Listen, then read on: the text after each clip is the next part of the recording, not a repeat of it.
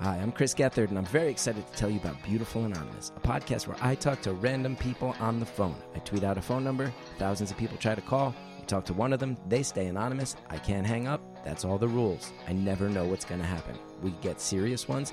I've talked with meth dealers on their way to prison. I've talked to people who survived mass shootings. Crazy funny ones. I talked to a guy with a goose laugh, somebody who dresses up as a pirate on the weekends. I never know what's going to happen.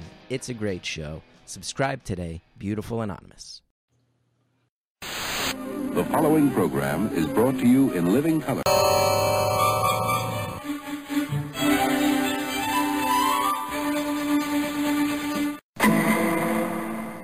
Hi, I'm Tony Figueroa, and welcome to another edition of This Week in TV History. As always, you could read my blog, childtotelevision.blogspot.com, or you could hear me on TV Confidential, a radio talk show about television. Often on that show, hosted by Ed Robertson, you'll hear myself, my wife Donna Allen Figueroa, talking about TV history, TV present, getting a chance to interview some of the people who brought TV to us over the decades. It's a lot of fun, and I really hope that you listen to the show. I hope also that you subscribe and like. There's all these buttons you could press over there. And please, give me thoughts, ideas, comments.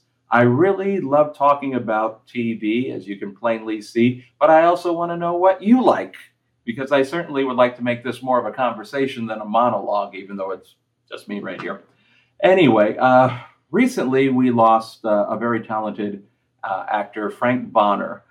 Frank Bonner is probably always going to be best known for his role of Herb Tarlek Jr. on WKRP in Cincinnati.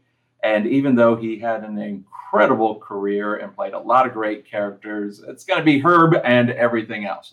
That's how it goes. And if you have that one shot, I think you're way ahead of the game. But anyway, when we lose people like him, I tend to want to, go through YouTube, look at some of their best work. And I started watching some WKRP episodes. I think when we look back at the history of this very funny and groundbreaking sitcom, there are some shows or episodes, I should say, that are just truly memorable. First one goes without saying, Turkeys Away, which was only a few episodes in on the series run. But later on, they did some really good stuff, some of it very, very touching and groundbreaking. There was one called Alias Gordon Sims, which was Venus Flytrap's backstory about him serving in Vietnam. And, if you haven't seen it, watch it. But it was basically subject matter that really wasn't tackled on a sitcom. I don't think it was even tackled on dramatic television for the most part at that particular time. There was also, I think, a very powerful landmark episode about the Who concert back in December of 1979, where several young people lost their lives because of something called festival seating. And there is an episode which I don't think is on everybody's radar, but I found it very powerful. It is it was an episode that aired April 12th, 1981, so 40 years ago this year, and it was called Clean Up Radio Everywhere. This particular episode guest starred a character actor named Richard Paul. Now, if the name doesn't ring a bell, I'm sure his face does. Richard Paul had a wonderful career playing a lot of Southern characters, even though he was born in Los Angeles. Richard Paul was on a series called Carter Country, which takes place in a fictional town called Clinton Corners in Georgia. It was the first time that there was a TV show named after a president. So the premise was that this town was very close to where President Jimmy Carter grew up. He played Jerry Falwell a couple of times, and he also played Jerry Falwell-like characters. He was very good at that.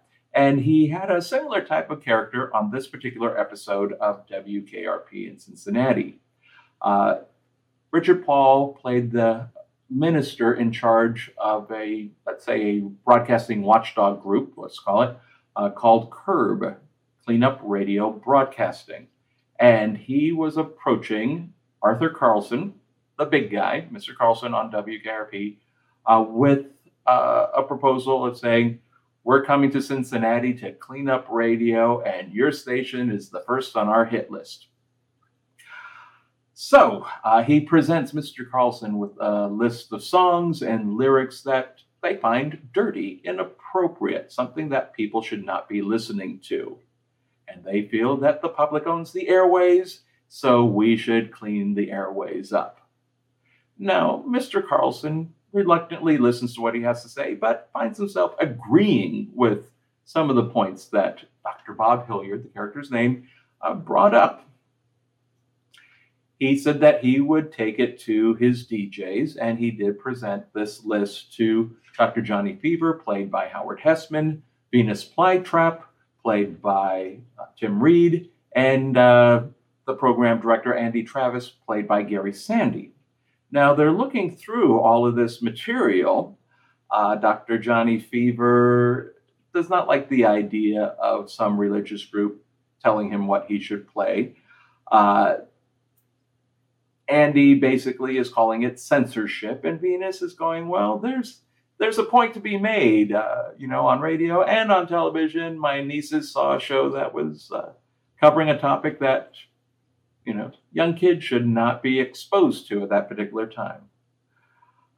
Johnny Fever brings up the point that it's not, I don't like this music, so I'm not going to listen to your station anymore. It's, I don't like this music. I don't want anybody listening to your station anymore, which is a huge difference. So, Mr. Carlson decides I'm going to play ball, but then there's another list.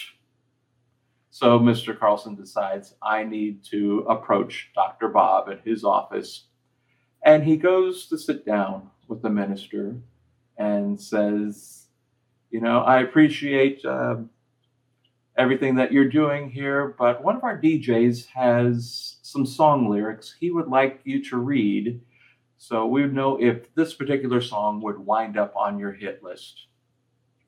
And Dr. Bob opens the piece of paper and starts to read the song lyrics. And the lyrics are, imagine there's no heaven. It's easy if you try.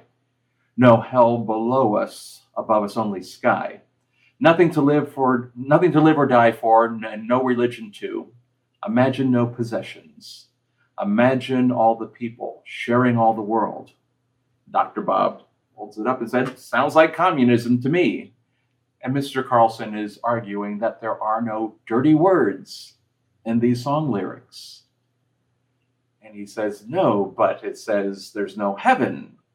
He goes, no, imagine there's no heaven. Well, this is man's philosophy, not God's philosophy. And Mr. Carlson is saying, well, see, first you censor the words, and now you're censoring the ideas. Mr. Carlson leaves. One of the reasons I like this particular episode is because we're showing the character of Arthur Carlson as somebody who has a lot more going for him. He's often the bumbling station manager who his receptionist, Jennifer Marlowe, played by the beautiful Lonnie Anderson, keeps him occupied while everybody else does the business of radio broadcasting. He would rather play with his toys, focus on his next fishing trip, but he is savvy on some things, and he is a person who has his own faith, let's say. So he was able to connect with Dr. Bob on that spiritual level, but have some serious disagreements. And I'm somebody, when I'm watching TV shows, both new and old, I never like it when they make a character 100% incompetent 100% of the time. I don't think nobody is that dumb. And if they are, well, there's probably something else involved. But to have a character be stupid all the time, I just don't think is entertaining, and also it does not service the character or the actor playing the character. I certainly don't like it when you have characters that have an adjustable IQ for the sake of a joke. So we're going to dumb this character down in order to get a particular laugh. All of a sudden this guy doesn't know how to spell his own name just to get a joke. I kind of like Andy Griffith's philosophy about the people in Mayberry, that these characters might not be the smartest people, but they're not dumb. They are not done by any sense of the imagination. They are just not the most sophisticated bunch of folks. But they do have integrity. And if there was a joke that was at the expense of their integrity, it was more important to get rid of the joke and save the integrity. And so I wish other shows kept that. So every once in a while, Arthur Carlson shows that he's got a little bit more up here than one might think. And he did, confront this minister on these points. There's one last encounter with Dr. Bob Hilliard, and that's Dr. Bob coming back to the office after Mr. Carlson said goodbye to another sponsor. And he said, I don't know what good is coming out of this. You have sponsors leaving us, livelihoods threatened.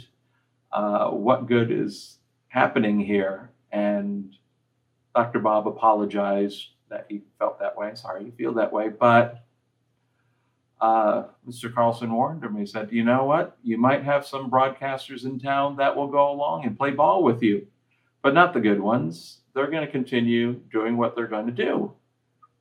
And Dr. Bob said, well, I guess I'll just have to learn to love my enemies. And Mr. Carlson said, I hope you do, because you're not going to be able to trust your friends. Yeah, I think it's a very powerful episode for a number of reasons. One of them is kind of a personal story for me. I remember when this episode aired, first of all, you're reading the lyrics of the song Imagine less than 6 months after John Lennon was killed. And so reading those lyrics really, at that time when the show first aired, really did have an impact. But also, I watched the episode at my dad's place in Puerto Rico when it first came on the air. And my dad's very conservative and will often ask me why Hollywood is doing this. What's with the liberal media doing that? And we watched the show together. And at the end, he goes, that was a good episode. Then a year later, I'm visiting my mom in her place in Lake Tahoe. Now, the episode comes on. Richard Paul enters and my mom's going, oh, I hate him. He's horrible. And I go, why? And he goes, well, he's just horrible. And I go, what do you got against Richard Paul? And she's going, who's Richard Paul? And I said, that's Richard Paul. And no, that's Jerry Falwell. I said, no, that's not Jerry Falwell. That's Richard Paul. And she looks at it and said, remember, he was on Carter Country. And, once she realized it wasn't Jerry Falwell, she was a little bit more amenable to watch the episode. But at the end, she said, that was a very good episode. Now, my parents never agreed on anything. They could not even stay together long enough for me to celebrate my first birthday. And the fact that these two people, very different people, agreed that this was a very good episode really sent a message to the younger me. But perhaps more importantly, you watch that episode now, and with one exception, and that is Mr. Carlson playing with an electronic baseball game that was very popular. I remember they had a race car game, they had a football game, and they had a baseball game. It was about the size of a pocket calculator, and you can manipulate all the characters inside there. I mean, it was state of the art for that particular time period. With the exception of that toy that he had in his hand, everything else that's playing out in that episode is relevant for today. The fact that there are watchdog groups that attack media. I've written about them in my blog in the past. I don't need to give them time here. But there are those groups who, like Johnny Fever said, it's not that they don't like what you're broadcasting, we don't want to watch it. It's they don't like what you're broadcasting, we don't want anybody to watch it. Yeah, they still exist here. It's amazing. We're at this point now where we have multiple platforms, thousands of entertainment options, and things that we can watch when we want to watch. So everybody can enjoy whatever they want, whenever they want, and there's content that is being produced just for people with your tastes in mind. So why are there people still out there saying that shouldn't be on our airways? Especially when they're not on our airways. They're streaming, and you're paying for it. But still, those groups still exist, and that's why I think that show is still very relevant. That particular episode is still very relevant today. And we're going to pause right here, but we'll have more TV history right after this message. Hi, I'm Chris Gethard, and I'm very excited to tell you about Beautiful Anonymous, a podcast where I talk to random people on the phone. I tweet out a phone number, thousands of people try to call. You talk to one of them, they stay anonymous. I can't hang up. That's all the rules. I never know what's going to happen. We get serious ones. I've talked with meth dealers on their way to prison. I've talked to people who survived mass shootings. Crazy funny ones. I talked to a guy with a goose laugh, somebody who dresses up as a pirate on the weekends. I never know what's going to happen. It's a great show. Subscribe today, Beautiful Anonymous. I'll put a link for that particular episode somewhere below here so you can watch the episode. I would love to get your 2 cents. If you're not familiar with this particular episode, please watch and give me your thoughts, ideas, opinions, criticisms. And of course, like, subscribe, or wherever they are. And give me ideas for upcoming episodes. There's lots of stuff we could talk about. Once again, you could hear me on TV Confidential, a radio talk show about television. You could read my blog, childhoodtelevision.blogspot.com. Rest in peace, Frank Bonner. We're going to miss you, but please, sir, thank you for giving us the character of Herb Tarlick. And I'm Tony Figueroa. Stay tuned.